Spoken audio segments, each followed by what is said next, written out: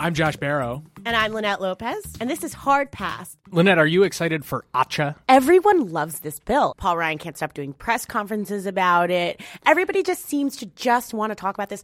And I think it's because they really like it. You've probably been hearing a lot about it. I want to focus on three topics. One is, will it cause employers to stop giving health insurance? The second thing is economic dynamism, and that basically by allowing people to have health insurance outside of their work, you'd get a more dynamic economy. More people would leave companies, start their own businesses because they could go out and buy health care. Yeah, a lot of the romanticism about the American class has to do with, families, packing up their minivans or trucks or whatever and moving to parts of the country that have more opportunity. And if you're sidled down because you're worried about health insurance, then you're not going to do that. And then the third thing is, does this plan make it basically impossible for people who are approaching retirement to get covered other than by working full-time in a job where their employer will provide them coverage? And if you're listening to this and one day you want to feel like you have some peace of mind about what's going to happen to your parents after they retire, this should scare the shit out of you. So let's take the first one first, which is employer-based health coverage. That was something people were concerned about. It takes away the mandate in the Affordable Care Act that penalizes companies that don't offer insurance. It hands out tax credits to most people who don't get health insurance through work, so there's some concern that maybe your employer will stop offering health insurance if this becomes the law. They'll say, go take that tax credit, buy a plan. It feels like policymakers can't figure out what they want, because our employer-based healthcare system is kind of stupid. Other countries don't do this, where it stems from World War II. When you had wage controls on companies, the government was trying to stop inflation. They weren't allowed to give out big wage increases. So companies started offering health insurance as a fringe benefit because they could do that when they weren't allowed to hand out raises. And it wasn't covered by the income tax. And so just as a vestige, that ended up in our tax system for 70 years. And those health insurance benefits have gone from being a small kind of trivial fringe benefit to being an enormous percentage of employee compensation. But it's a really inefficient system in various ways. Right. So now what we're having is this gut check where we're trying to decide whether healthcare is a public good or not. The Paul Ryans of the world don't think that covering as many Americans as possible is a goal of government health care. And I don't know then what their goal is. Well, Republicans keep saying it's not about getting everybody insurance, it's about getting everybody access to insurance. Oh. And since legally everyone is allowed to buy insurance, everybody has access to insurance. Right. Doesn't matter that it's completely unaffordable for some people. Right. The system has to be designed so that people are actually, in fact, able to afford it, which is challenging. Actually needs to mean real access. The flip side, though, is that when you do something that makes it easier for people to operate without employer-based health care, that makes it easier for employers to operate without providing it.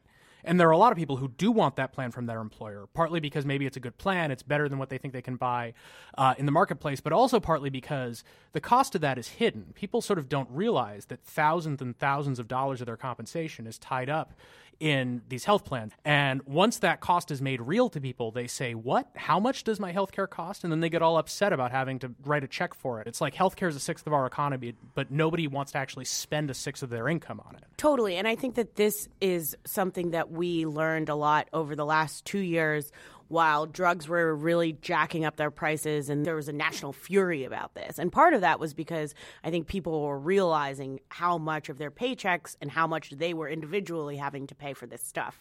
It wasn't that the costs weren't there before. It's just that they weren't real to people. So this plan might take us a little bit in that direction. The CBO doesn't think it's going to be a huge effect. There are various reasons that they think most employers will choose to continue offering health insurance coverage. But for millions of Americans over time, they think there will be a shift. And so there could be pluses and minuses to that. The plus would be there are good things about getting away from employer-based health care. It might make for a more dynamic economy where people find it easier to change jobs. On the other hand, some people are going to lose plans that they liked, and it may be that some of those plans that they have to go out into the market and buy will either be quite expensive, or because this law would loosen the regulations on what a health plan has to do, insurers would be allowed to sell even skimpier plans. So this is one moment where we really have to say with healthcare, like, government, you need to shit or get off the pot. Either you need to say and commit to giving people actual healthcare that they have access to and can't afford, or stop doing this dance and pretending like you're actually giving a shit about making Americans healthy, which is a national security issue.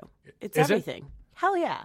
Having The- healthy Americans. The North Koreans are going to invade us if we're Having sick. healthy Americans is a national security issue. This is one of my favorite things in Washington. Everything's a national security Everything's issue. a national Education's security a national security issue because if we're not smart, we won't be able to protect ourselves. Having a public health crisis in the United States makes us weaker as a country. And without health care, people can't fight that. I think we can say that public health crises are bad in their own right without having to insist that they are a national security issue. Oh, fair. So we talked about the mobility stuff. The third thing is old people. Oh, yeah. Yeah. Ooh, old people. Old Ooh. people. So This is bad for old people. Sorry that you all voted for Donald Trump.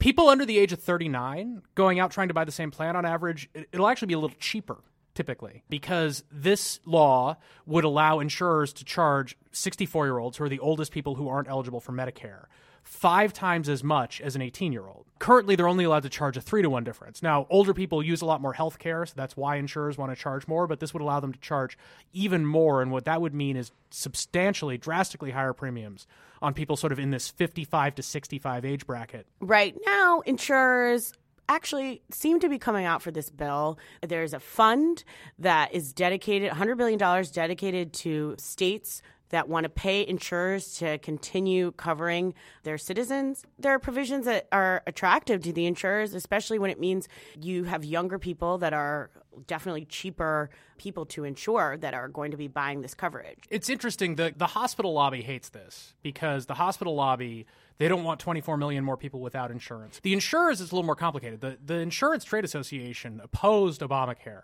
when it came out initially. And then once it passed, a lot of the insurers found ways to make their peace with it and to try to make money in it, although a lot of insurance companies have been taking a real bath selling insurance policies in the exchanges in Obamacare over the last few years. The people who bought the insurance plans were older and sicker than the insurers thought they would be, and the insurers lost money. You also have a couple of big insurers that have been trying to get federal approval to merge and have been slapped down on that. This is the shady stuff. They were slapped down on that. They punished Obama by leaving some of the Obamacare exchanges in retaliation for the fact that their mergers were not approved by the government. And so if you're one of those insurance companies and you want to be approved for a merger later, you might want to curry favor with the people who run the government. So the insurers have some reasons to look at this and say, hey, maybe this would be fine for us. But most other people in the healthcare sector are not keen on it. Maybe we'll never know how people are affected since everybody likes it so much and Yeah. it's likely to pass. So, I mean, on the employer insurance side, probably a little bit of effect. Some employers stopping providing insurance, not until after 2020 when all the provisions of the law take effect. But probably not most of that market. That probably stays mostly intact. The dynamism stuff, it's just not clear how much health insurance has mattered for that. The ACA was supposed to set off a thing where it was going to make it easier for people to change jobs and start new businesses and whatever, but we're seeing this ongoing long trend of a decline in various measures of dynamism. The trend was ongoing before the Affordable Care Act. It continued through it. And there are so many other factors like housing and moving costs and job opportunity that are factored in there that it's hard to make a call one way or the other on this one. And then finally, old people, not super old people, but people who are Old but, people you know. Yeah, old people, but not old enough for Medicare. Like kind of old people. Like Pierce Brosnan. Yeah, what's Pierce Brosnan's health insurance situation? Yeah, he's hot. It's going to be real expensive for Pierce Brosnan to get health insurance. It's going to be like $14,000 a year, and Pierce hasn't made a Bond movie in quite a while, so I don't know how he's going to pay for that. He can be on my plan. Hard Pass is produced by Ben Riskin. Our cover art is by John Fulton, and the music you are hearing is by Aaron Leader.